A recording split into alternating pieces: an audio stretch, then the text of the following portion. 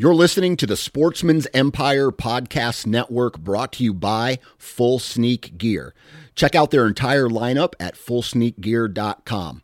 Also be sure to check out our entire stable of podcasts at sportsmansempire.com. Interstate Batteries offers a wide variety of batteries for your everyday needs. Stop into one of their thousands of retail locations and talk with a battery specialist about batteries for your truck, trail cameras, and even those weird batteries for your rangefinder.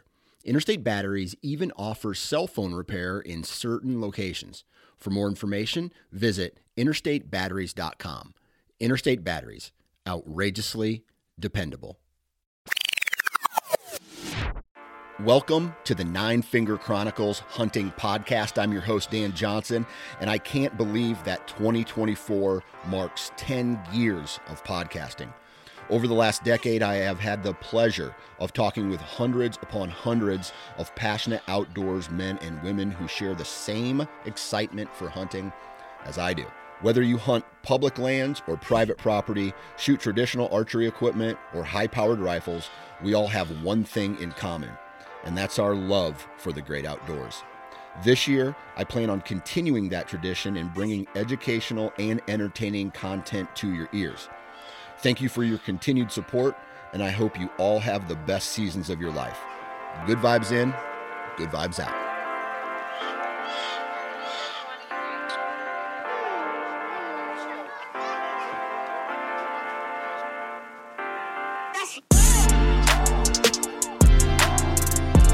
All right, we're going to kick this episode off and this year off with a big fat woo! Ladies and gentlemen, my friends, children of all ages, welcome to the Nine Finger Chronicles podcast. I can't believe that I've been doing this for 10 years. This is ridiculous. 2024, like you heard in the intro, marks 10 years of the Nine Finger Chronicles podcast. And man, I've talked with just about everybody. Just about every name, I don't know. I mean, obviously, I haven't had every hunter on this podcast, but if you're a somebody in the hunting industry, more than likely you've been on the Nine Finger Chronicles podcast. I have made excellent friendships at this point throughout this entire process, this entire journey. I have made really good friends, not only like face to face, but digitally. Like there's a lot of people who I keep in contact with every month, but I've never shook their hand. I've never seen them face to face. And I hope that someday in the future, I have the ability to meet anybody who wants to meet me. I'm that kind of person, man. I would love that. But it's 2024, and that's a new year. I'd like to say it's a new me, but it's not going to be. It's going to be the same old Dan Johnson, a little rough around the edges. And I think from the feedback that I get from you guys, you kind of like that. And so we're going to keep grinding here on the Nine Finger Chronicles, and we're going to keep going in the right direction. And this year, we are going to kick off episode number 1 of 2024. I almost said 2024 with Andrew Muntz. Now, Andrew, he is the host of the Ohio Outdoors podcast. They call it the O2 podcast. And today is kind of a BS session. And we talk a lot about rules and regulations. We talk about poaching. We talk about just a whole bunch of different things that are going on right now, hot topics, buzzwords within the hunting community, within the hunting the industry. And it's kind of like where is hunting headed type of episode. And hopefully you guys enjoy that. I'm really looking forward to this new list of content that I have in front of me. I'm going to be addressing it, hot topics within the hunting industry, the same old stories, the same old BS sessions. But in January, I'm kicking off a new series, so stay tuned for that. If you're subscribed to this feed, you will see it. It is called it's going to be called No Foreplay.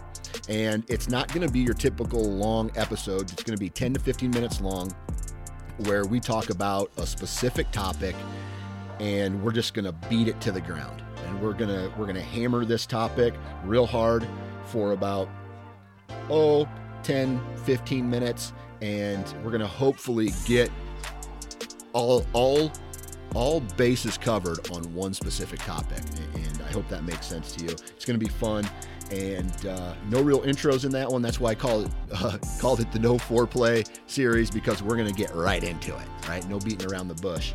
And so that's what we got going on. Make sure you guys check out my new company if you haven't already. I had some shipping address issues. And so when people were going to the website, they were entering in their shipping address, and it was saying we cannot find that shipping address. Well, I have since fixed that problem.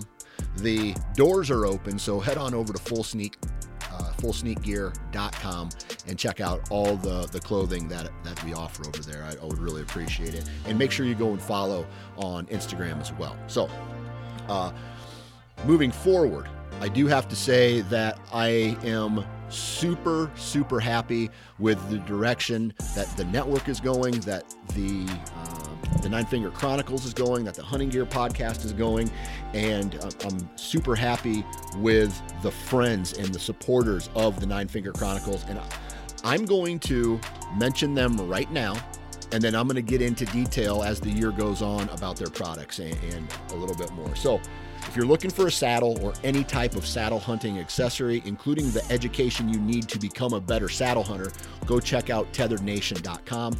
Tethered is a saddle company, and they offer saddle hunting accessories, the saddles themselves, the platforms, everything you need. Check out Tethered. Wasp Archery, still my favorite broadhead on the market. Most of their heads are still made in America, durable. You can beat the absolute tar out of them, and that's what I want from the first thing that touches the animal is the broadhead, for bow hunting I'm talking about. So head on over to wasparchery.com, take a look at all of the fixed blades and the mechanicals that they offer, and then choose which one you like. My two favorites is the mechanical jackhammer. That thing has killed more deer for me than any other weapon, anything else combined. And then the other one is the Boss 4-blade. That's a fixed blade. And those are my two favorite heads that Wasp offers, and they have way more than that. So go check them out, wasparchery.com. I do have a discount code N.F.C. 20, and that's going to get you 20% off. Vortex Optics, man, if you're in the hunting community or in the hunting space at all, and you listen to this, you know that Vortex is number one, right? And they're number one for a reason. A lot of people would argue that it is their products that make them number one. I'm going to say there's a 1A and a 1B, and their products are 1B. Very important to have high quality products, but it's the people that work at that company that truly make it successful. And so huge shout out to all the people that work at Vortex, because they actually care about their jobs. And I've been there to HQ. It seems like a great place to work. And when you have a great place to work, people are happy, and they're happy to support the brand, right? They're participants in that space. So go on over to vortexoptics.com, check out their binoculars, rangefinder, spotting scopes, rifle scopes, red dots, you name it, they have it, vortexoptics.com. Next on the list, Code Blue. Code Blue is a scent company, scent elimination company. Right now, I am a huge fan of the rope-a-dope system, and what that is it is a blue rope you zip tie into a tree, and you create like a mock scrape type of environment. And every deer in the woods will come and it will investigate this. This is what I have seen. I put trail cameras in front of it to get an inventory of deer that are in the area, and every deer in the area at least once comes to investigate this, if not multiple times. So go check out codebluescents.com. They have so many other products there for you guys to go check out. Discount code, again, 20% off, NFC20.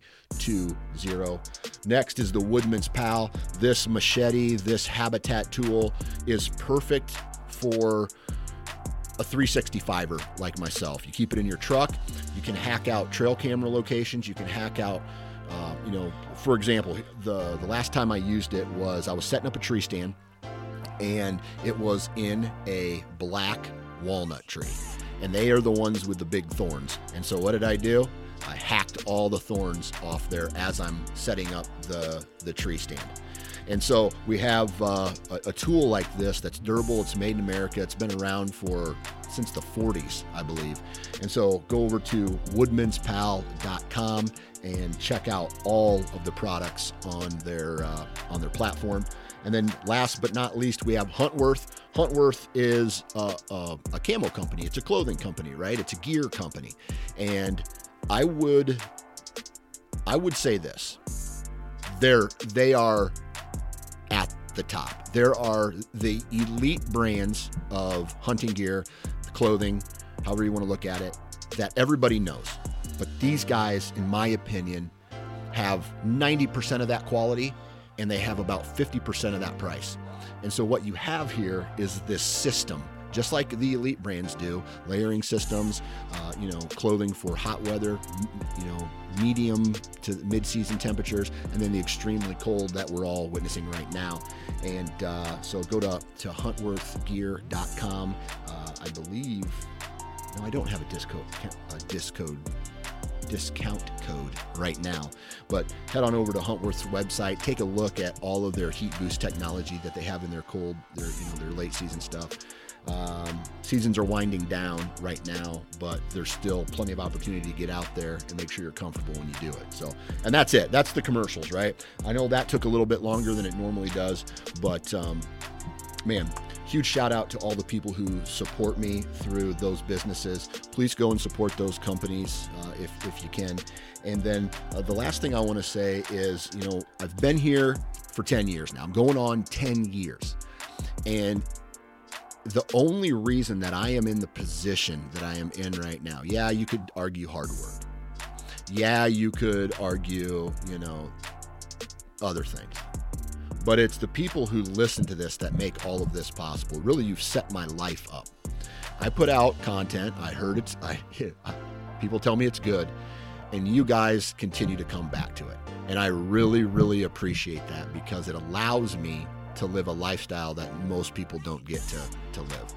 And so that makes me happy. That makes my family happy. I have this very flexible schedule, and it's all because of the foundation of what I've built, and that is the Nine Finger Chronicles.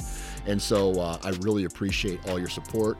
And man, here is to 2024, and let's kick it off the only way I know how, and that's with the good old-fashioned BS session with my man Andrew Muntz. 3, 2, 1. All right, ladies and gentlemen, welcome to the first episode of 2024. And today I'm going to be with another podcast contributor from the Sportsman's Empire Podcast Network. And 2024, Andrew, marks my 10th year of podcasting. You're getting old, man. Dude, I was digging through some old footage from, I don't know, I think 2007 to 2010, when I was part of a DVD or a hunting company called White Knuckle Productions.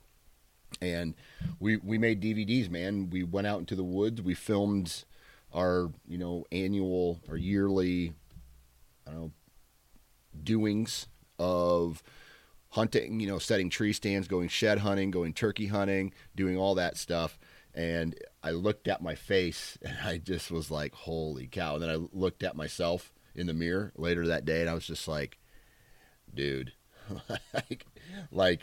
and the other thing that I looked at was, I looked at that guy and I said, that guy doesn't know shit. He doesn't know anything compared to what I know now. And so I don't know. I thought it was funny, but I'll tell you this, the one cool thing was that those two different versions of me, both are and were and still are very passionate about hunting. So I guess there's the common denominator. I'll tell you what, man. The 10-year idea is something. I wrote an article a couple of years ago for one of the industry trade associations that I was involved with, and I don't know. It was like looking back 10 years ago, and I think about it now. Like 10 years ago, I was 27. Mm-hmm. I don't remember when I was 27, man. Yeah. Like I can go back and look. I don't remember, and I think I'm really bad. I'm high strung. I get super absorbed into things, and I forget what's happening around me. Yeah. So if we want to get a little philosophical and start talking about like New Year's resolutions, this year for me, I need to live in the moment, right? Yeah. And I need to remember what it's like to be 37 and 38 10 years from now. Yeah. That's real hard for me, but yeah, I'm sure if I look back 10 years ago, I mean, my daughter would have been just about born. Like there's so much there, and then it's all blur. And I'll be honest with you, I hate it. Yeah. So. Well, that's the thing. Like with that footage that I was looking up was my daughter as a baby. I mean, she was born in February. And so in one of the shed hunting videos that I put out, there she was, just our first kid, just like a couple months old. And I don't know. I just looked at that, and to be honest with you, got a little emotional because, and then now I look at all three of my kids, and they're not babies anymore. They're not toddlers anymore. Like they're kids, and my daughter is, I mean, she's 10, but she's on the verge of becoming this independent individual. And it's absolutely crazy how fast time flies when you're not paying attention to it. Yeah, and I think that like when I sit here and think about that, my daughter, I think they're about the same age as mine. But the 10 years from now, man, Yeah. what she could be getting married. She could be in college. Like that's the kind of stuff that when I sit here and think about it, I'm like, all right, Andrew, don't be an asshole anymore. Yeah. Yeah. Pay attention to what's happening around you, you know? Yeah. Because those next 10 years, then it's a whole nother phase of life. Yeah. And the other thing that I've really been focused on, and this is not any type of hunting conversation at all, but is watching behavior of other children and then watching behavior of my children, especially in public. And there's times where I get frustrated with my children, and I'm like, man, what am I doing wrong? What am I doing wrong? What are me and their mother doing wrong to make them act this way? But then I go to parent-teacher conferences, and I get, from all of my kids, the teachers were like, hey, just want to let you know your kids are outstanding students. They get good grades, but they're just good people. They help me, they help other classmates. And so that's good to hear. But then, the whole part about being in public and watching behavior of other children, I would beat some kids' ass if my kids behave the way that I see other kids behave. And so I'm that just type of person anywhere where like, am I doing good enough? Am I doing a good enough job, whether it's business or being a father or being a husband? And it makes me happy to see that I am. And it's just something that is very important to me right now, in which that is just like trying to make sure my children are prepared for the rest of their life. It's just one thing that I've been thinking about a lot right now. Yeah, and there's you're in sports, mine are in sports, and you try to relate some of what last night we watched the Browns game. Okay, so we're Browns fans. I will admit that, but they're doing good, right? They're having good, and like one of the things that team has said is they're having fun when they're out there. Yeah, they just have fun. So I try to remind my daughter when she gets real into her soccer and everything, like chill out a little bit, have fun. Which pot calling the kettle black. Sometimes maybe dad needs to do a little bit of that. So right. But here's the thing, and so my daughter's in wrestling, okay, and let's be honest, wrestling practice is difficult. It's one of the hardest sports to train for. It is a very intense and grueling way to become better. And really, there's only a short period of time where you get to celebrate in wrestling, and it's the one moment that they raise your hand up, and then you have to forget about that match because you have to prepare for your next one. And so, what's that like? What's that like when they raise your hand up at the end of a match? It's a good feeling, man. And I wrestled for 3 years, Dan, and that never happened. I don't know what that's like. You never won a match in 3 years? No, man. I hate. I'll be honest. I hated being out on the mat. I wasn't. I don't know. I didn't. You know. Man, I made the mistake. So I wrestled all through middle school. Let's see, I wrestled sixth, seventh, and eighth grade. And then my freshman year in high school, I believe. But then at that point, we had to make a decision, right? We had to say, are you going to play basketball or are you going to be on the wrestling team? All of my close friends were on basketball. And so I said, well, you know what? I want to play basketball. And the wrestling coaches were like, dude, what are you doing? You don't even have a vertical. Like you suck at basketball. Stay on the wrestling team. But I wanted to be with my friends. And so and then after that, I just didn't go back to wrestling. Basketball was over. So it was just football at that point. But to answer your question, the best part for me was my seventh grade year. So my first grade year, my sixth grade year, I think I only won 2 matches the entire year. Then the next year I went 500. So this one kid who I beat, or who beat me in sixth grade, and then he beat me in seventh grade, and then in eighth grade I came back and beat him. That is the best feeling right there. That means that the training and work that you've put in was working, and that you have to trust this process, almost kind of like deer hunting, right? Where you have to trust the process of good access routes and good, knowing where bedding areas are and things like that. You have to trust this process that you go through during the wrestling season, and it makes you better. And then it starts to click mentally for you as well. And you're like, okay, I'm in this position. Now what do I do? Well, I've drilled this 100 times. So, get the elbow in, stand up, turn around, whatever.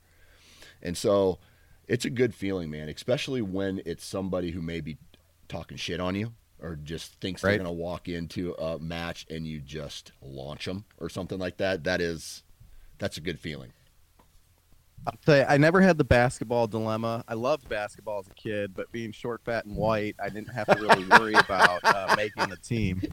So, but I will agree with you 100%. I think wrestling, that was one thing. My son's doing it now, Yeah. and he'll be the lightweight that's just ornery as shit. And, Yeah. But man, we could go really deep on some of this. Yeah. I think some of my self-confidence issues that I had in middle school and high school that were part of the reason I never won a match. I didn't like to be out on the mat.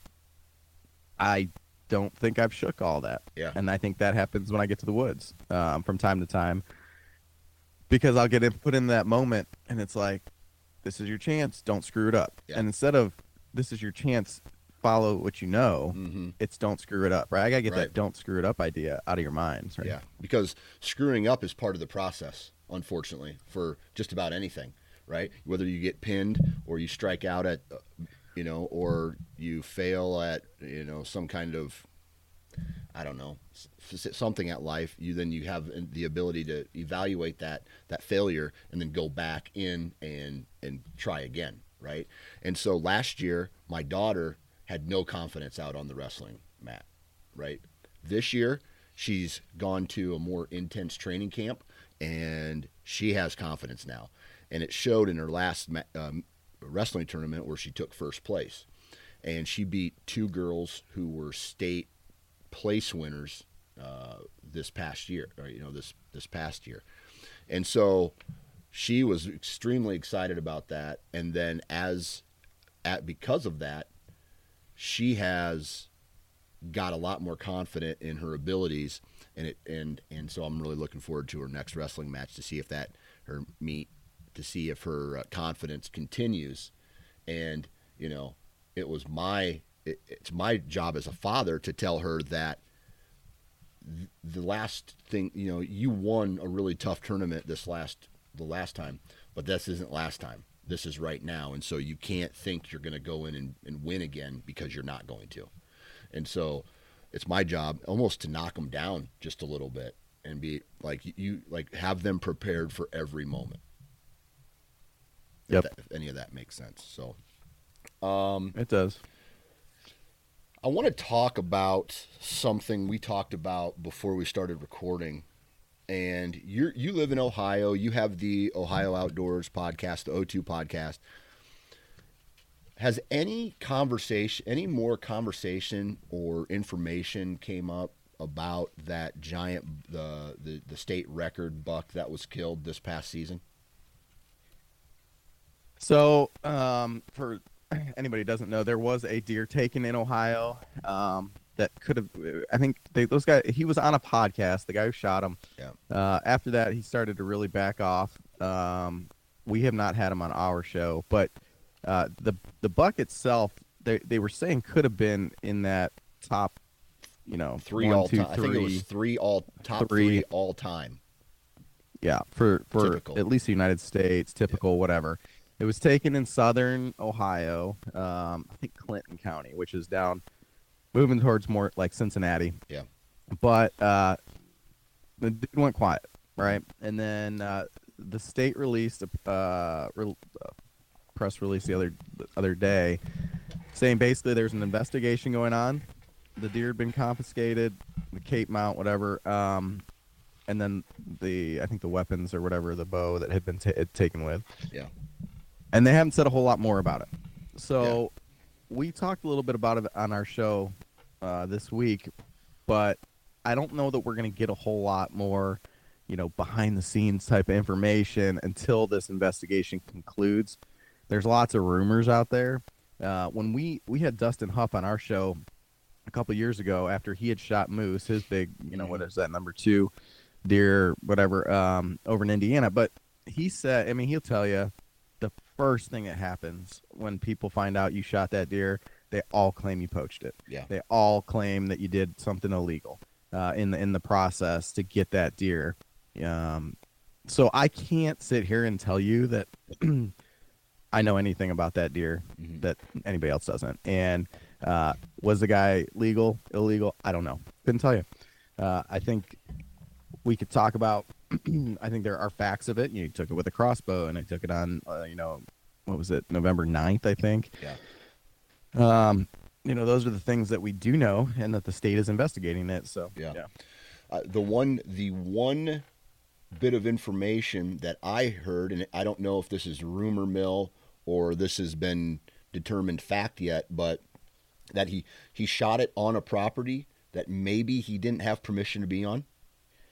Yeah, so that's an interesting one too. That was in the press release that they were investigating because that did not have the written permission to be on that property. Yeah. In Ohio, we have a lot of private land, and it's there is some public in the southeast part of the state and other little pockets here and there, but I think it's like 97% or something of the state is private, and so you got to have permission on these things. Now, I'll be honest with you. Whether I should say that, I've got properties I hunt on that I don't have the written little document. Yeah. It's a friend that I've always hunted on, or somebody like that, that he's always said okay, and I share meat with him or something like that. After this whole scenario, I will be having everything documented because that would be my luck, is that I would end up with something like that, and then it would come back to bite me in the ass. But so I don't know if it's one of those type of situations or legit the guy was trespassing and hunting on some piece of ground that he wasn't allowed to. Yeah. And I'll tell you right now, from the guy's like 28 years old. Yeah. I hope to God that this is all just kind of part of the process when you have a deer that big. Yeah. That they're going to investigate it and he's going to come back clean, because man, what a way to ruin your hunting career for the remainder of your life. And he might always have a black cloud of people thinking, but if he can get cleared, and I'm not defending him, if he did something wrong, he needs to be held accountable for it, taken care of too. But at 28 years old, like talking about 10 years ago, that could just put a big damper on a lot of things for a long time. Yeah, that's for everything, man. You're young, like just so I'm just gonna say names right now in the industry, like Greg Ritz, Chris Brackett. There's 2 people, Bomar, right? Those 3 people they're big names, and they've been associated in some way, shape, or form with either allegations or have been charged with or have been found guilty or not guilty, whatever their individual situations are.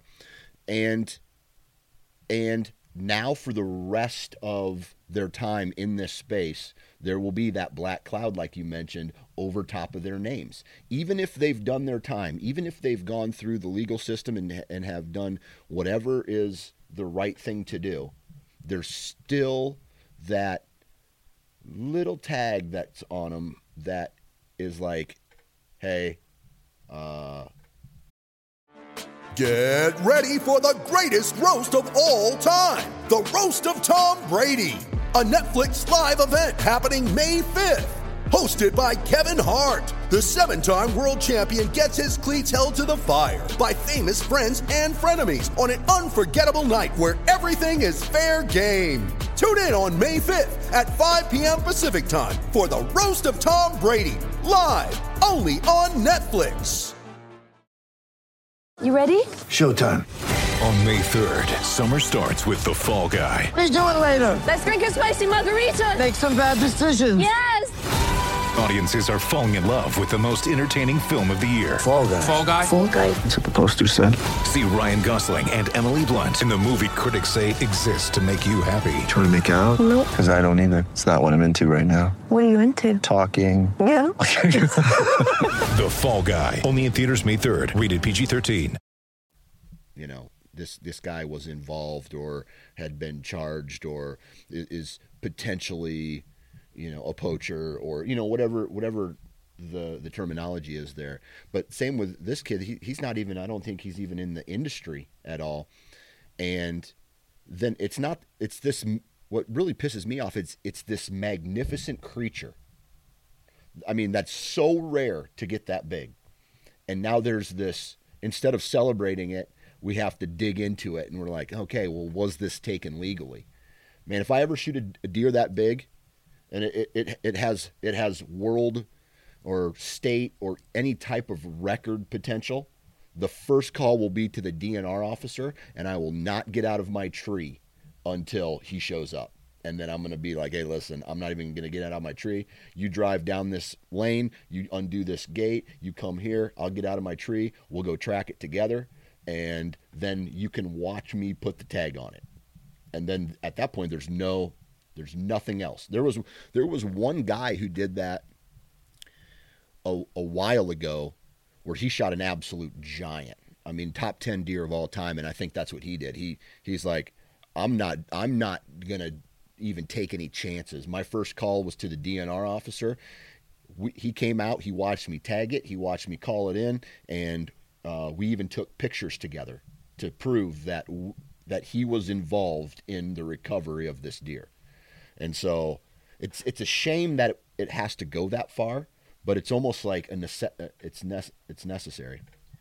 It's damn it all, Dan. It's a product of society. Mm-hmm. It's like you gotta, dude wins a Tour de France, or France, whatever. You have to wait for his blood doping results to come back to make sure he didn't cheat the whole time through, right? Or win an Olympic medal, make sure they didn't, social media, all the stuff that we do, is this even real?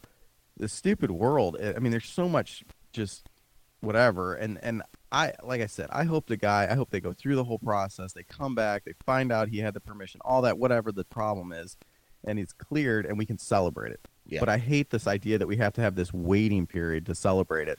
It would be much better if we did it how you were saying, right? Yeah. Well, I'll tell you this, man. There is gonna be a period of time where this investigation will go through, but it doesn't look good when the Department of Natural Resources starts to confiscate things. You know what I mean? Like, and here's and here's one thing that I've always had. I've thought, like, a DNR officer has never come to me and charged me with any type of crime, right? And why is that? Because I've never broke any wild game violations, right? I've never done anything illegal to actually get, some charges brought against me or to get attention from the Department of Natural Resources. Now, when someone is charged with a crime, I have or things are starting to be confiscated and things like that. It just that's never happened to me. That's never happened to any of the guys really that I know, right? And so my question is like, does the DNR, and there's a lot of conspiracy theories out there, because I made a comment about this on social media a while ago, and there's people out there like, well, if you share deer hunting on social media and you share a big deer and you share, they're looking for you. They're paying attention to you. I have a hard time believing that, knowing the budgets of the Department of Natural Resources, like they're not going to be tapping phones. They're not going to be hacking into social media accounts or phones to they're not going and doing that unless there is a reason to do that, right? And so it's like with some of these high profile names that I've mentioned, right? There was something that was done for them to switch, to focus on them and to go in and say, hey, there's something fishy here. We're going to investigate this, or we're going to file formal charges on you. And so the writing, in my opinion, is kind of on the wall. They're not just looking for people to screw over. That's not how, unfortunately, that's not how it works. Nope, I agree. We one of our shows coming up here, we interviewed a guy who's retiring game warden, and he had some interesting points on kind of like what, from a DNR conservation officer perspective, as far as what they're trying to, they want to get the bad guys. Yeah. Right. They're not out there to get the guy who's doing something a little stupid. They might pick you up for that along the way if you're doing something, or if it comes to it, but they don't want to mess with the little stuff. They'd probably rather be looking into something like this, and if it was taken illegally, that's where they need to get that done right, and that's to keep you and I protected. Yeah. In more than anything, the guys who do it right. Yep. And do go get the permission, and aren't out poaching in the middle of the night, whatever, they're gonna go on and on, but that's what they're there for, and to protect the resource. Yeah, absolutely. What are your thoughts on how poaching is handled in the state of Ohio? You think it's I don't fair? know that man, I feel probably not. Yeah. I don't think it's tough enough. I think a lot of times things tend to to me, there's differences, right? And when we talked to Pete on our show, which will come out, I think, next week, he talks about deregulation. All right. So I think when you pull up this book, this is our regulation book here. It's this thick. Mm-hmm. All right. It's actually last year's, but this is a highlight, right? If you actually look at the Ohio Revised Code, it's like this big. And if you get really nitty gritty in there, like there's stuff, and it's contrary to each other. It doesn't make sense. So it was one of these things, like as he talked about on our show, somebody had an instance pop up where a law was broken. So then they put in an amendment or whatever. Amendment's probably not the right word, but a new code, that kind of trumped that. And then somebody beat that one. So then they keep compiling to the point where it's like, wait a second, this one back here, where the guy didn't buy his tag in time. Well, now it's like 3 or 4 different iterations later, and now you can buy your tag on your phone. Like, I don't know. Yeah.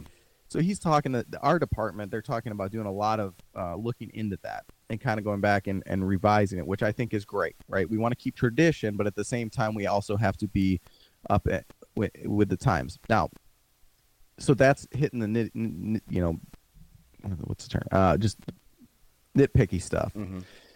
The guys who were out poaching in the middle of the night with suppressors and thermals and all that kind of stuff, different story, right? Yeah. The guys, we talked earlier a little bit about the poaching in Southeast Ohio, the turkeys, taking 50 turkeys a year. That is not okay. That is complete poaching. That is actively breaking the law. Blatant. There's a difference in my mind where you miss something stupid in the real rule book, and stupid is kind of subjective, but and you're blatantly out there Yeah. poaching. Yeah. We had the instance this year with the guys up on Lake Erie packing their walleye full of baits and ice and whatever just to get the more weight up. Yep. I don't know what ended up happening to that exactly. I know they got kicked out of the little fishing tour and all that kind of stuff. But generally, and maybe this isn't just Ohio, but I feel like you see people get charged with poaching or something, and it's like a $500 fine, and I'm like, man, that's it? Is that really enough? Yeah. Right? Or did they lose their hunting license? Like, to me, if you're out there poaching, you probably need to be hit with something. It's like anything. Yeah. That's really going to change your ways, make you think twice before you go do it again. Yeah. $500 is a lot of money, but at the same time, for some people it is, and some people it's not. Yeah. Maybe we could talk about the legal system in general, but yeah. So in overall, I don't think that normally the punishments are the enough. Punishments fit the crime. Yeah. Right. And I agree 100% with the minor stuff, like make sure you tag your deer 15 minutes after you shoot it, or when you remove it, has to be removed from the woods in a certain way, and you got to call it in a certain time. Like, life happens. Sometimes that doesn't happen. And so I understand, like, a law is a law. If it's a minor law, like let's say, for example, I put my tag, I put my deer in my truck, and this did not happen, but I'm saying if it did happen, I put my deer in my truck, I have the tag in my pocket, I drive to my house, and I hang it up in my barn, and somewhere in there maybe I get pulled over, or DNR stops me or something like that, and I don't have my tag on my deer. Like, they're going to ask, well, why? And, oh man, I forgot about it. Silly me, right? Now, there's people out there who are going to try to do the opposite, right? They don't want to tag that buck, right? So that's poaching. If it's blatant, like, I think there's a word I'm looking for, where intent, that's the word. What is the intent of the crime, right? If you're spotlighting with a high-powered rifle during archery season, there's a lot of intent there. Right, that's blatant, and I feel like the book should be thrown at you for things like that. And so, and I was talking, I made a post yesterday about, like, I believe in second chances. So if some 20-year-old is out spotlighting, he should lose his license for a certain period of time. What that is, I don't know. And then he should get a second chance. But later on in life, if he does it again, we've given him a second chance, and he's now convicted again of a crime. I feel that you should lose your license for the rest of your life across all states and all fishing and hunting and trapping, because it just didn't sink into you what these rules are. Okay? Now, if you forget to tag your deer, or some minor law, right? I don't know. I'm not going to provide an example, but their intent has a lot to do with it. The law that you're breaking has a lot to do with it. But I also feel that punishments are not harsh enough for serial lawbreakers or serial poachers who are doing it every year. There was a guy in my hometown, this was 10, 15 years ago, who got busted for, like, he was notorious for trespassing during shed hunting season. So he would go to the big farms that were highly managed, and he'd go right in there, and he'd shed hunt the whole farm, and he'd pick up a ton of antlers, and then he would go and resell them. Well, he got caught one time, and then he got caught again, and then he got caught for spotlighting, and then he got caught for having too many turtle traps, and then he got caught for having over the limit in fish and all this stuff. So this guy's a serious, he's a serial poacher. And so I feel like those have to be turned into felonies. And you have to, not only, you're going to lose especially the third time. Like, I'm talking about potentially turning it in like a felony the second time, but the third time, it's got to be a felony. I mean, you're not learning your lesson. And so taking away your firearms and taking away your right to vote it might just be like, okay, maybe I should stop doing this before I actually go to prison for this type of behavior. Right. So, and I agree with you, right? That's the intent. The guy had the intent of, I don't care, I'm going to keep breaking the law. So I have a wildlife violation. I don't know if I've ever told you this story, I think you have. I was in a different state, and it was about 20 years ago. I'm new to this game, right?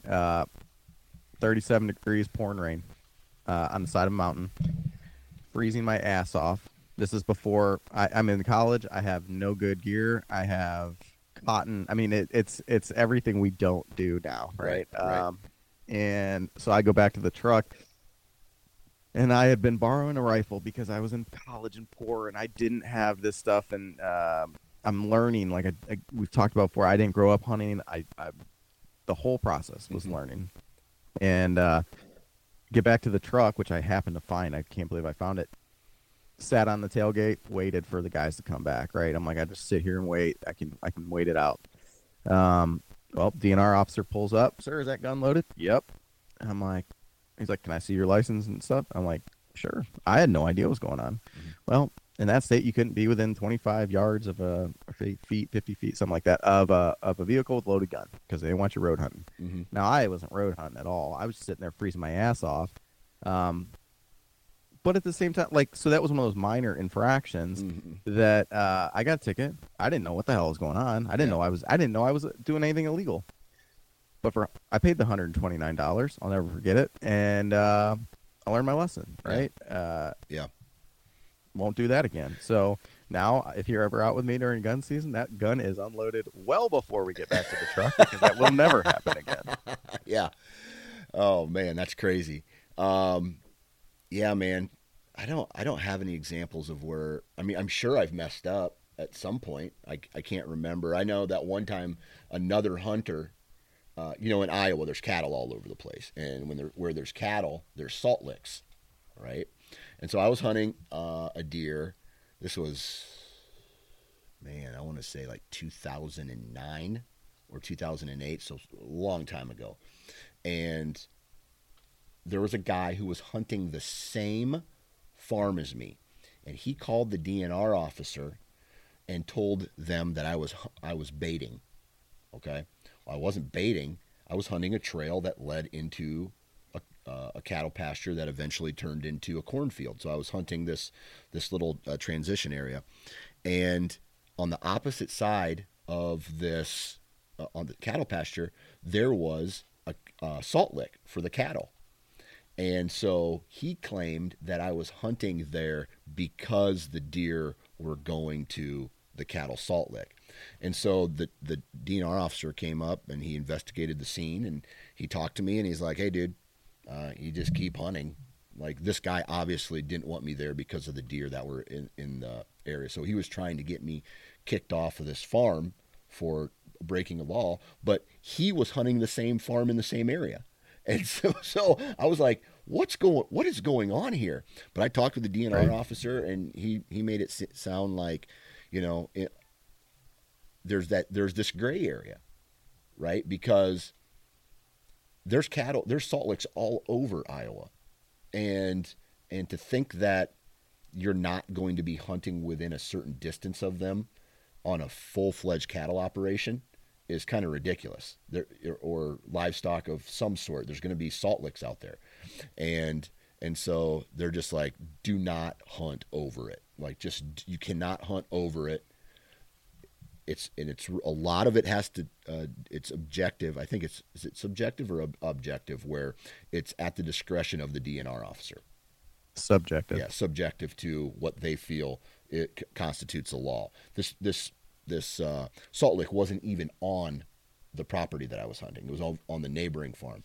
And honestly, I didn't know about it until the DNR officer told me about it. I knew there was cattle out there, but I didn't notice that there was a salt lick out there. And so that was a whole thing. And like, there are a lot of gray areas out there in the hunting rules and regulations. But I I feel like if I was the governor of Iowa, right, I would make it, or I was the head of the DNR, I would do a huge push in reevaluating all of the wild game rules and regulations, whether that's fishing, trapping, bird hunting, turkey hunting, deer hunting, archery season, gun season. I would reevaluate it all. And I know that is coming from someone who has never ran a part of a, state organization. But you are the emperor, so right, I mean, right.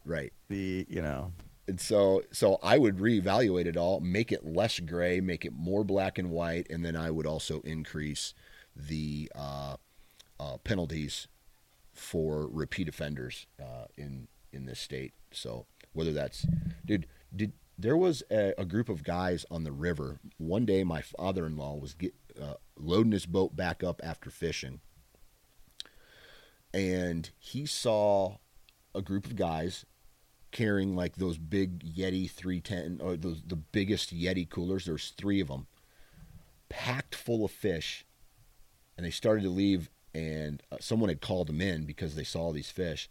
Dude, they had, I think it was 3 guys, they had 300 fish. They had caught 300 fish that day, and they were like this big, and they kept every single one. Every fish they caught, there was carp, walleye, bass, bluegill, any and everything. They kept it, and they put it in their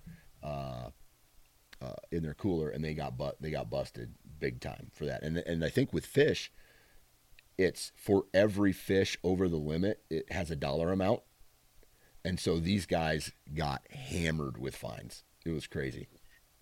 That doesn't even sound like a good idea. Like, what are you eating? Some of that sounds like a lot of work. Oh yeah, exactly. Like, how many fish? Like, I hate filleting fish, and then you're gonna sit there and you're gonna do like 300 fish in a day. Get out of here. That's nuts, man. I tell you what, so some of what we're talking about is I don't know if deregulation is the idea or re-regulation, but there is a lot. We went up to Michigan this year, got a buck up there, and coming back, we can't cross the state line, right? Or I didn't think. Now I have been told since this that if I had taken that deer straight to a certified processor in Ohio, I don't know if this is real, that would have been okay. But we're driving 10 hours back from Michigan, and I got to figure out what to do with this deer. I wanted to keep the head. I can't take the head across the line. So like, there's some of that kind of stuff. I had to leave it at a processor in Michigan, and at some point I'm going to have to drive up there, and it's going to cost me a lot more, but it's okay. Like, that is something I'm willing to do in that situation. But when you travel to another state, so you're talking about all the rules and stuff, and if you're the emperor of Iowa, if I'm in Ohio, I've got all these rules here. Man, it almost turns, in my opinion, probably turns people off from traveling and trying to figure out all the different state regulations. And I know on our show, we've talked to some of these guys with a hunting public, or some of the guys that travel in multiple states a year. How the hell do you keep up with all the regulations for each state? Oh yeah. And that's got to be a job in itself. I am all about the states controlling their own stuff, right? You guys do your thing, we'll do ours, we'll manage our herds that way. But anything to help simplify some of these laws, especially the nitty picky stuff, like to encourage more hunters and people to want to be out in the woods and not be afraid that every time they take it, do turn around, they're going to be breaking some other violation. Packing 300 fish in a cooler, that's pretty clear cut, right? That's pretty basic. But if you, pick something stupid, have a gun 25 feet from your truck, and then in the next state it's 30 feet, like, what do? You just take it out at 100 yards like I do. So. Oh yeah, you don't even, like, you throw your gun out the window in its case while you're driving, and then you hike 100 yards back to it, then you load it, and then you go hunting. I'm sure there's something illegal there, though. Oh, like, yeah. You get busted for littering. Right. Well, so here's one in Ohio that I haven't really come to grips with, or I haven't figured out. We cannot hunt with rifles. Our gun options are shotguns, muzzleloaders, and straight wall cartridge rifles. Yeah. Okay, but not your typical, crimped neck or whatever. However, you are allowed to hunt coyotes at night with any gun you want. So now, and I get it. Like, there's more deer hunters, and the potential for shot going too far in that 1 week of deer season versus the guys out hunting coyotes. But to me, if you're hunting at night and you're using a weapon that can fire, 4, 5, 6, whatever times the distance of it's just like, I don't know that makes a whole lot of sense. I'm sure somewhere somebody has thought this through, or I would hope, but some of that kind of stuff too to me is, and trust me, I like going out for coyotes, and I want to use whatever I can to get out there and poke them. So don't change that on me. Yeah. But yeah, I don't know. And I was listening to somebody's show the other day. I don't know if it was yours or somebody else, but the more we talk about some of this stuff, sometimes maybe we just need to keep our mouths shut. Because then all of a sudden, the next thing you know, they're making that regulation and it doesn't go in your favor. So yeah, which I struggle with that. I'm glad you said that, because I want to transition into some of this stuff right now, and then which is eventually going to kick off a conversation that I think you and me want to have about crossbows. But I was looking for that wrestling match when it comes to that topic. You're right. So in Iowa, there's all these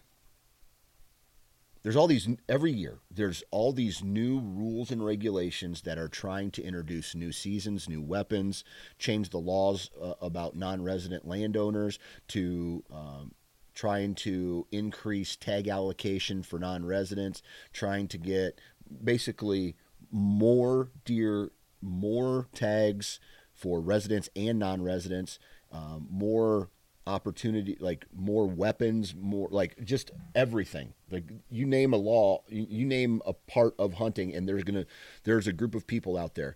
Well, and I've beat this dead horse quite a bit on this podcast, but they're not from Iowa. The people who are trying to introduce, and I'm just going to use crossbows for an example, because that's what we're ultimately going to talk about next. But the people who are trying to get crossbows legal during Iowa archery season are not Iowa residents. It's a company that hired a lobbyist to come in.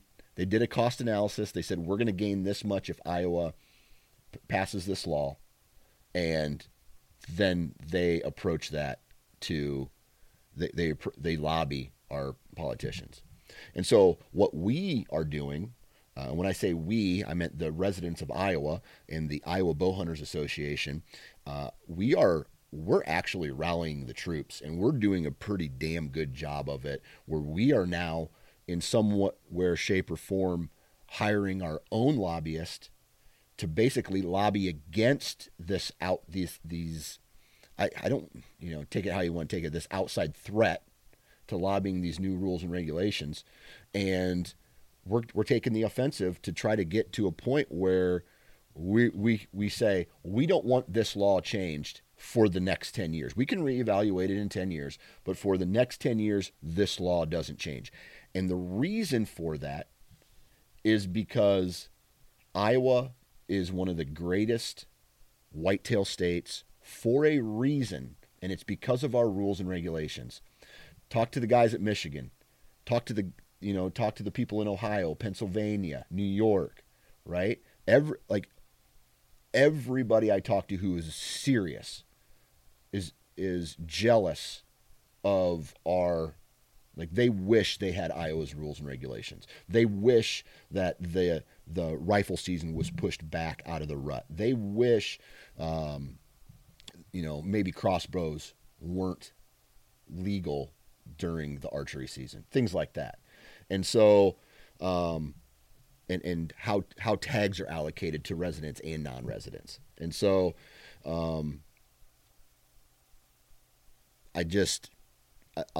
I feel that hunters have the right, and it's almost not necessarily a right, but a responsibility to communicate, to rally the troops, to communicate with the Department of Natural Resources and their lawmakers, and let them know that they are unhappy with because oftentimes the rules that are introduced aren't introduced in your best interest.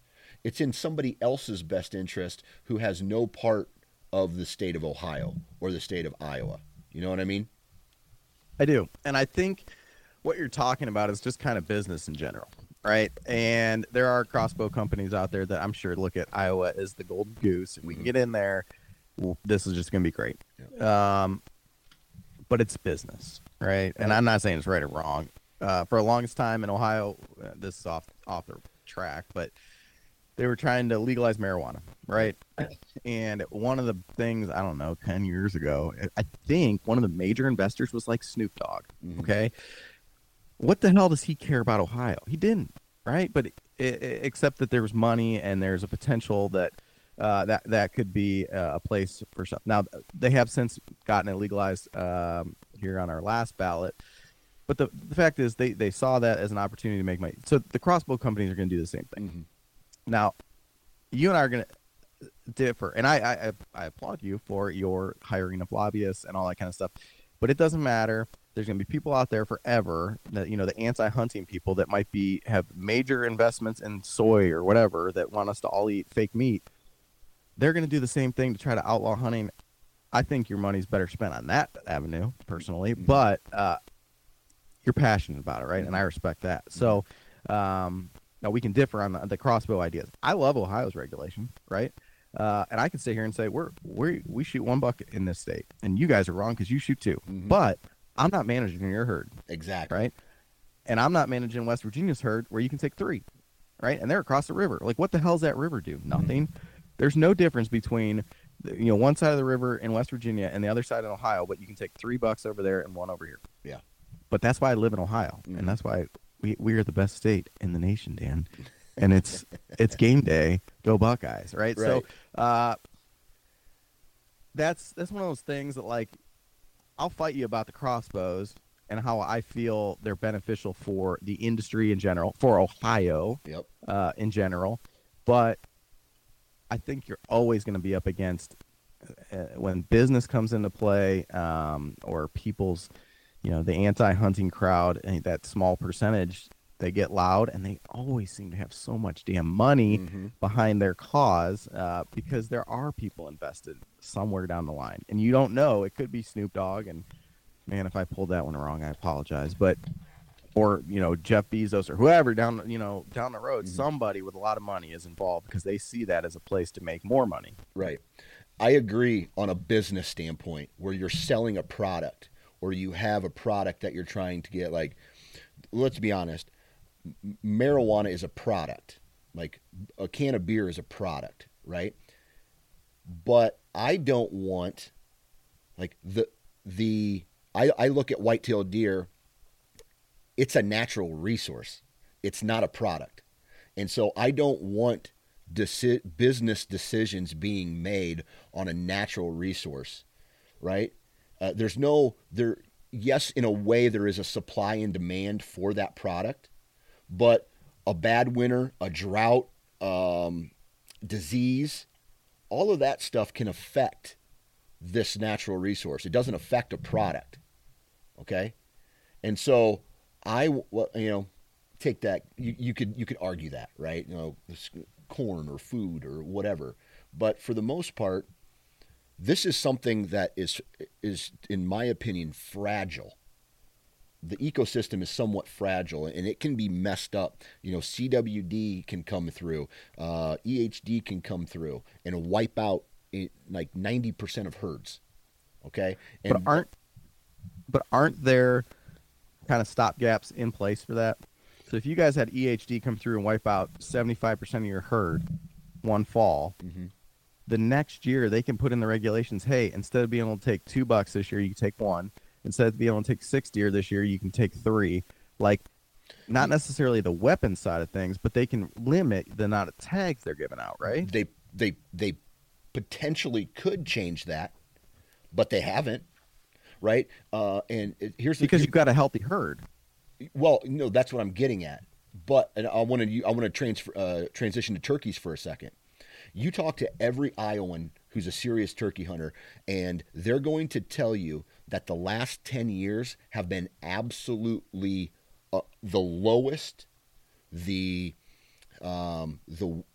not good turkey hunting compared to previous years. Right, turkey hunting is down. Populations are down. like the poults, the amount of poults. Like there's just not the same number of turkeys that there is. And this has been happening for multiple years. Now, I can't state or I can't quote any studies done in this conversation, but usually hunters are right because they're out there more than the scientists are. The people who are, the outdoorsmen, they can tell you, oh, dude, I walked up on a pond full of dead deer, or I only heard 3 turkey gobbles this entire season. But they haven't changed the rules and regulations in Iowa for turkey hunting, even though the majority of people that I've talked to, and I talked to a lot of people who have said that turkey hunting is down, right? So is that on the hunter though, or is that on the government? Because in Ohio we had the same thing, right? Yeah. And we went from 2 birds to 1, and in the fall they reduced the season. They made an attempt to let's reduce that hunting pressure, and how many are being taken that way until we can figure out what's going on. Right. It's 100%. Actually, it's both, right? Because, like, should I have shot my turkey last year? He was the only gobble I heard all, like, that morning. Previous years, when I say previous years, I'm going to say 7 years. Dude, tons of gobbles all over the place. And then there was this decline, right? And then now I don't know if we're going on an increase but I heard 1 gobble. I shot that tom. All right. But you're like an expert turkey hunter, and you were only out for like 10 minutes, right? It was probably like 7. But what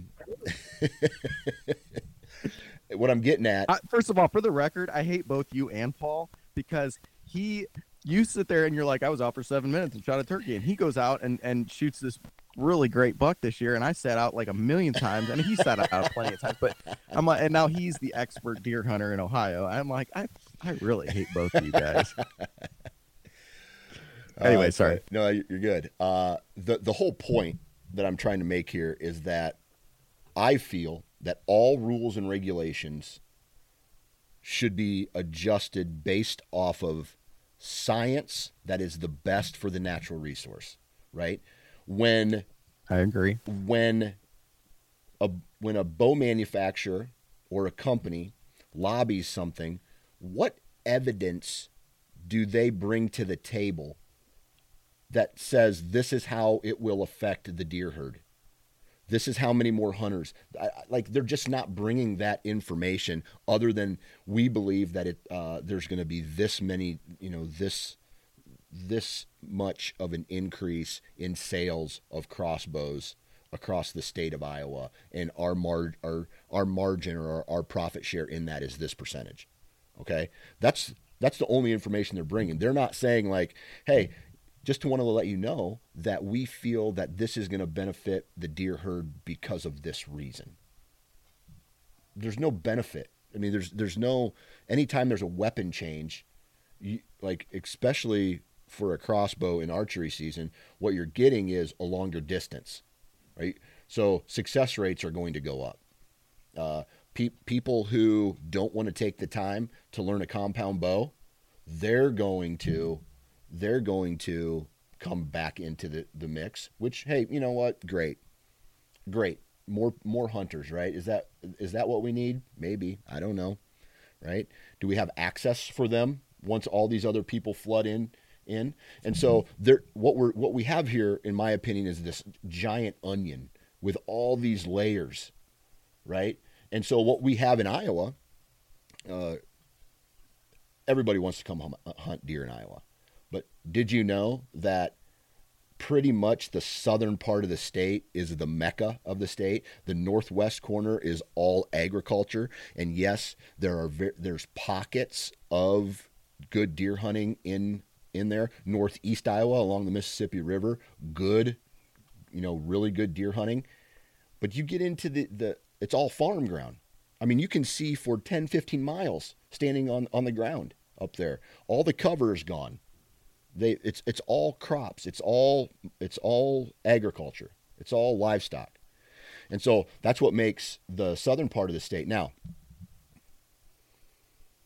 So what you have is now you have everybody, and this is like a root. Like I've been trying to find a way to say this, and I feel that the root cause analysis for all of the problems within the deer hunting community, poaching, access, specific weapons, is all because of big antlers. Everybody wants big antlers, okay? And so if you have money, what are you going to do? You're going to buy up a large chunk of land.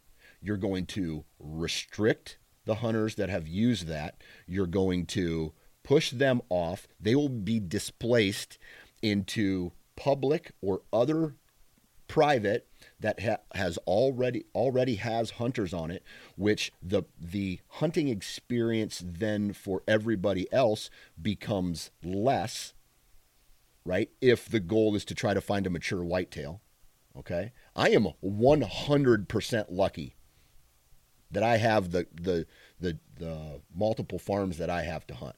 100%. Like it is luck that I have this. I have been kicked off. I can remember, I think it was like 2010 would have been the peak. Somewhere around 2009, 2010 was the peak for me, where I bet you I had close, I want to say 20 to 30,000 acres of access to hunt in Iowa, around where I grew up. Every year, farm would sell to a non-resident or farm would sell to somebody else, and I would get kicked out of that farm. Oh, we're gonna lease this farm this year. Kicked out of this farm. We're gonna let this buddy of ours outfit it. Kicked off the farm, right? And so it all gets. Where are all these people going? They're just going into public, or they're quitting hunting.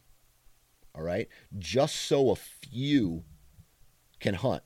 And so I want to try to, like, I am the kind of guy who says good vibes, right? I'm trying to be as positive as humanly possible. But the path that we are on in another 20 years does not look good for our children. I mean, you're going to have to be a landowner. And by the way, in my county, 100 acres just sold for $1.2 million. And I mean zero value in the soil. Sand soil. And it's all recreation. And so I'm sorry. I'm sorry. I'm on a rant, dude. Got your soapbox going. No, it's your show. You're allowed to do that, right? You got two different issues going. Like we started down that crossbow route, and then you got this land access issue. I don't disagree with you on the land access, and honestly, I'm not sure Ohio's that much different with land, just because of the private public issues and all that kind of stuff. I think, in my opinion, your time and effort and money and stuff, lobbying is way more valuable to go down that land thing, right? How do you stop that than the crossbow world? But no, I get it. I mean, these are just all issues that myself I consider high value issues in the state of Iowa, right? I'll tell you this.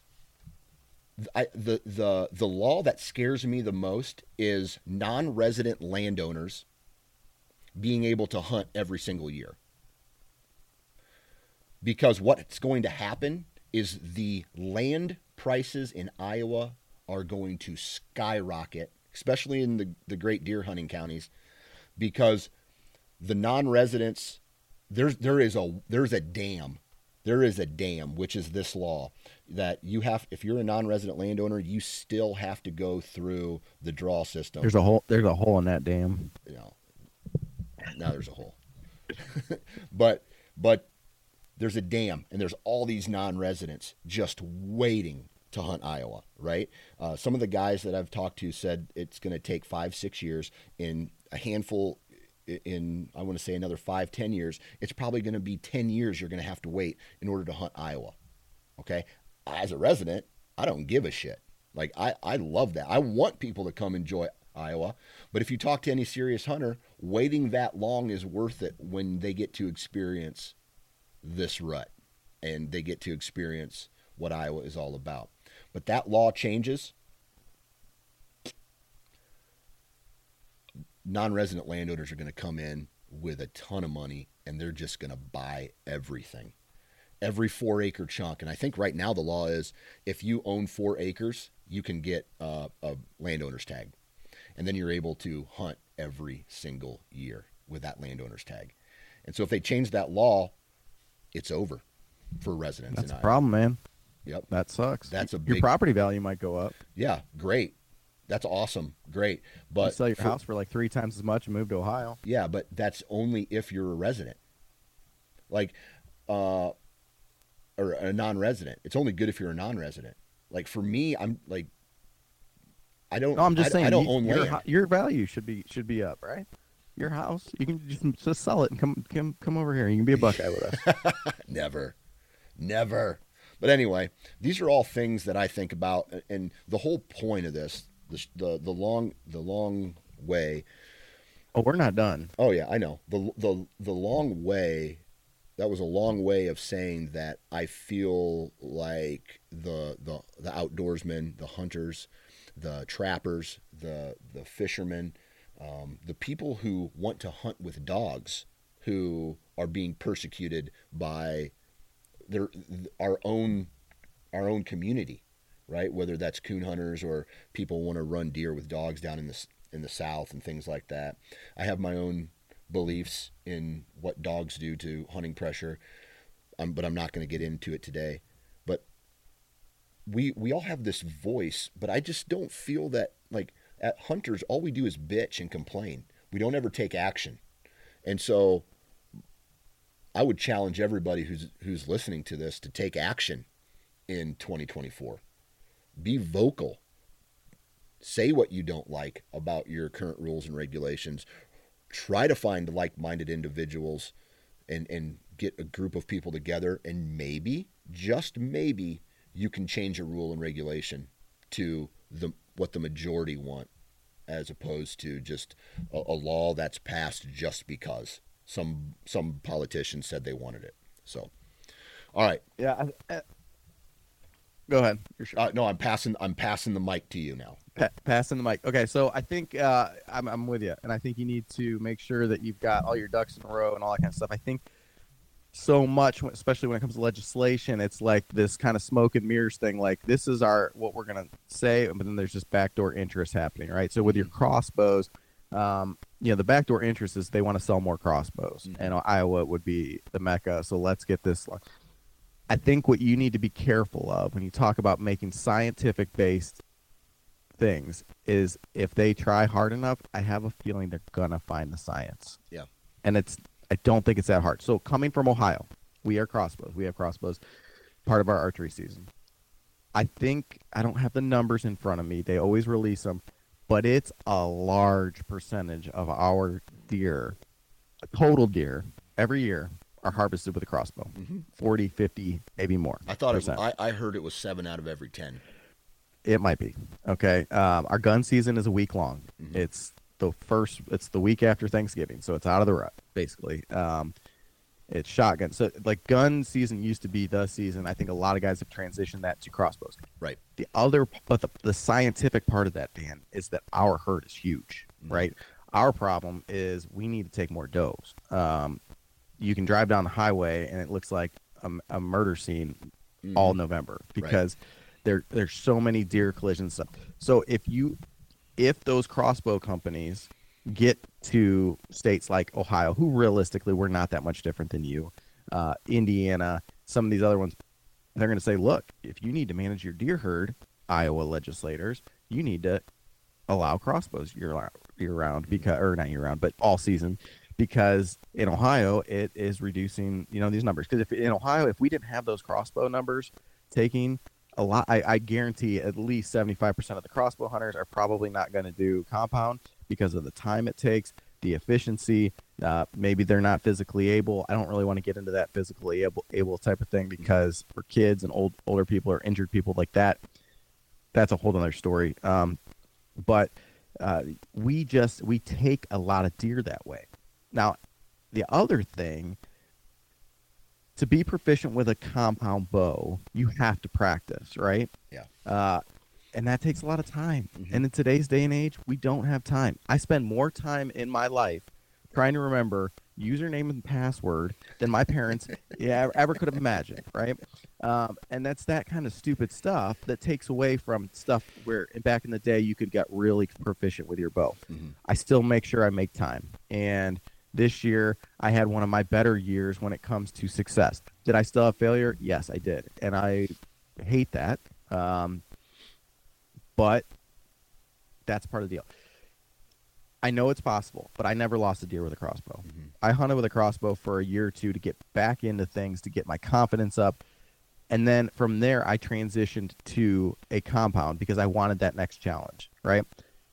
To be really honest with you, as soon as I feel basically 100% proficient with that compound, I'm probably going to look at a trad bow because that's like the next challenge. And I think you and I are similar in this idea of, you like to challenge yourself. And if you, in the podcast world, if you got this many downloads last year, let's get this many the next year. Like it's in my job at work, my real job, it's sales. So if I sold this much last year, I want to sell this much the next year. Like keep going, make it the more challenge. How can you do more or make it, even a more difficult thing? But I think from an efficacy standpoint and efficiency, it's hard to really fight a crossbow as being less ethical. I mean, you might have people trying to take really long shots, and I get that. It's a whole nother, you could do that with a compound though too. And it's in Ohio, we need those crossbows to help manage the herd scientifically. And it's not a 2-week season. It's the full season. I think you got to be careful when you say, bring us the science before, we all know that there is a business interest, but I think very easily they could switch that to here's the scientific evidence. And maybe I'm wrong. I do have a science degree and background, but not necessarily in wildlife management. Right. And so from my understanding, when Ohio legalized, how long have crossbows been legal in? As long as I can remember. Like 10 years? 20 At years? least. Something like that. So now what we do is we have this influx of people who are hunting the archery season. We have, more deer getting shot. We have, let's just assume that because of more, and I'm pretty much playing devil's advocate here. More hunters equals more deer taken equals a lower age class of animal equals a less. How do I say this? A negative experience for the hunters who have already been hunting because the age class has been decreased. Which now I'm starting, and I'm just being honest here. Now I'm starting to talk out of the other side of my mouth because I said earlier. I said the root cause analysis is big deer, right? Do you think any of these things would even matter? What weapon it was, what seasons, what the tag allocations are, non-residents versus residents. Do you think any of this would matter if a whitetail buck only grew to 100 inches or 110 inches, and that was the max they ever grew? And I'll tell you, you interviewed a guy from Ohio, shot a 180-some-inch deer, right? We started the show talking about a guy who's potentially pushing a national record deer. I know Lee from Seek One shot a 200 and some inch double drop tine crazy ass deer earlier this year, and we've had crossbows for 20 years. Yeah. Like there are big deer here even after having the crossbow. So you can say that this influx and stuff has reduced. And yeah, there's still a lot of dinks out there shot. There's other, just like turkey hunting and predator control, everybody wants to go after the predators. Well, there's other things too, right? So you can't just go after crossbows that cause deer to go one way or the other. We've had them for 20 years or something. We still got big deer. Yeah. And so I'm going to kick back again, and I'm going to say those examples that you gave are rarities. Okay, the guy that shot the big buck from Ohio on my property, or on that property, the double drop time buck, big deer, that was 160 acres where he was the only hunter on it. He's the only hunter on it. Okay, Lee from Seek One, he's a rarity. Okay, he does this for a living. He has help don't like this guy goes to all these big cities, into the suburbs, and then he finds these giant deer. Like I'm positive he puts in a lot of work, but I'm also positive that he gets a lot of help from people as well to find these deer, and who are just like, hey, why don't you come to X big city in the suburbs? I found this giant. Why don't you come shoot him? Right. So I'm assuming he gets help there. And so I just don't think that represents the average of the weekend warriors, the people who are hunting, who only can hunt weekends because of their jobs or because of their family responsibilities. But that's just, again, that's my opinion. And so that this might be a let's agree to disagree type conversation. You know what I mean? I think we have big deer here. Yeah. And I could probably go find you a bunch of other examples of guys that, and they're not Iowa big, right? Dude, that is what it is. Dude, here, let me say that first. 1 second. Sorry to interrupt. To me, a big deer is 140 and over. We got plenty of them. Yeah. But if you want to talk about why you have big deer, is it food source? Is it Cover. The soil, right? Yep. Cover, habitat. There's a lot of reasons why. That deer that Lee shot, I know exactly where he shot it. Mm-hmm. Okay. That is not a standard area. It had good cover and lots of bird feeders, Mm-hmm. right? So we could say, well, Dan, maybe over in Pennsylvania, their deer aren't as big because they don't have as many bird feeders. You can make stupid correlations, I know. right? I know. But there's, the food, water, shelter idea is key. I think that you need there's a lot to managing a herd. I give all of our DNR groups a lot of props for that because Right. it's tough. Biology is you fight against Mother Nature, she's always going to win. Mm-hmm. That's something in my real world. Doesn't matter what happens, if it doesn't rain, your grass isn't going to grow. Right. But then you also have the general public, and we talked about poachers and stuff earlier. They can screw this up just as much as a crossbow can. Yeah. And I think that these guys are trying to make the rules and stuff based on the science as best as possible. Here, I'll give you an example of science and rules that don't go together. We're up in Drummond Island, man. There are doe feeding on the side of the road all hours of the day. Okay? They give 1,000 tags, lottery style. I don't know what it is for residents. I don't know if they play into that game too. 1,000 tags a year. Last year, 22 of those tags were used. This year, after the first day of the season, of gun season, November 15th, there were like 59 antler deer harvested and 2 antlerless. The 2 antlerless came from our camp because we're out-of-staters and they're trying to get meat. They don't shoot the does up there. And it has, in my opinion, screwed up the balance of that island so bad. You don't see big bucks. Mm-hmm. I had to get deep into a swamp. I mean, way the hell back in there. There's wolves on a trail cam. That's another thing, predators, right? But like to find a buck that was legal, and I got lucky. But at the same time, you just don't see them moving around because they don't have to, because there's does everywhere, because these guys are old school and they think, oh, if I have does, I'll have more deer and blah, blah, blah, blah, blah. So there's so much that goes into this biology, the science behind how to regulate a herd. In my opinion, I'm just not sure the crossbows are the, Would the have real as root much of of the an problem. impact. Yeah. Right. Yeah, I get it. Yeah, a lot of stuff. This is a good conversation, and to be honest with you, this is what more people need to be having with themselves.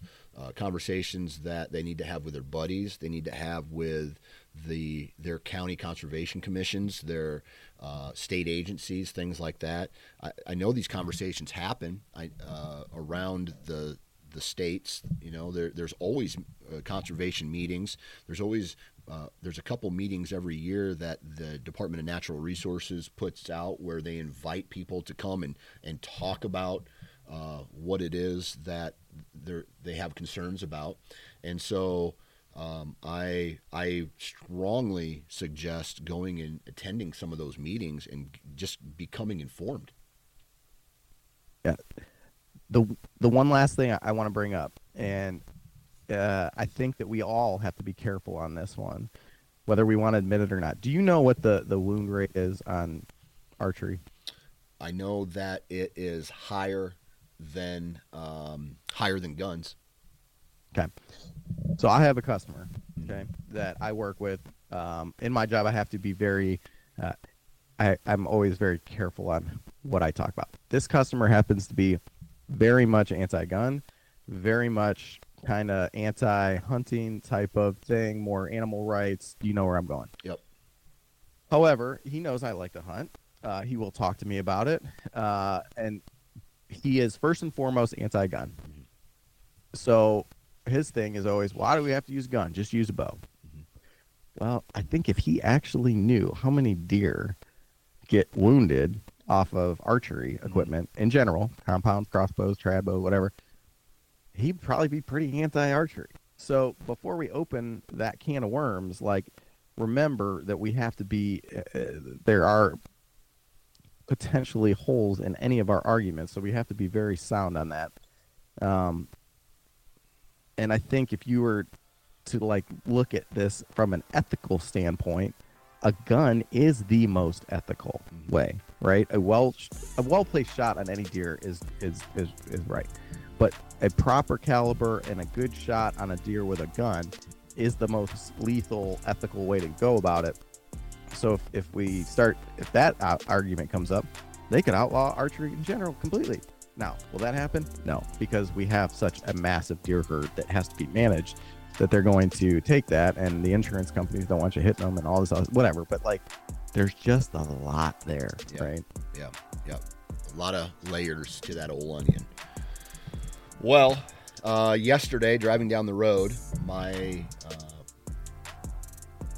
windshield got cracked on one of our vehicles, and there was a car coming the opposite way, kicked up something, or I'm guessing a rock, cracked the windshield, and so now I have to leave to go get that fixed today, and then I'm going to try to go sight in a muzzleloader. I might not be able to go late season this year at all because of some things that are happening in the happening next week that I didn't know about until last night. So anyway, dude, I appreciate you taking time out of your day to hop on. Thank you for, you and Paul and the effort you guys put into your podcast. You guys do a great job, and good luck in 2024, man. Thanks, dude. Appreciate it. You get out. Good luck. So. And there you have it, ladies and gentlemen. Episode number 1 of 2024 in the books. Huge shout out to Tethered, Wasp, Vortex, Code Blue, Woodman's Pal, Huntworth, and Full Sneak Gear. Please go out and support the companies that support this podcast. And if you have time, please go to iTunes or wherever you download your podcasts at and give the Nine Finger Chronicles and the Sportsman's Empire a 5-star review. I would really appreciate it. Other than that, man, it's all about good vibes in 2024. We're making changes. We're doing good things. We're going to be positive, and I'm excited to see where this year goes. So good vibes in, good vibes out, and we will talk to you next time.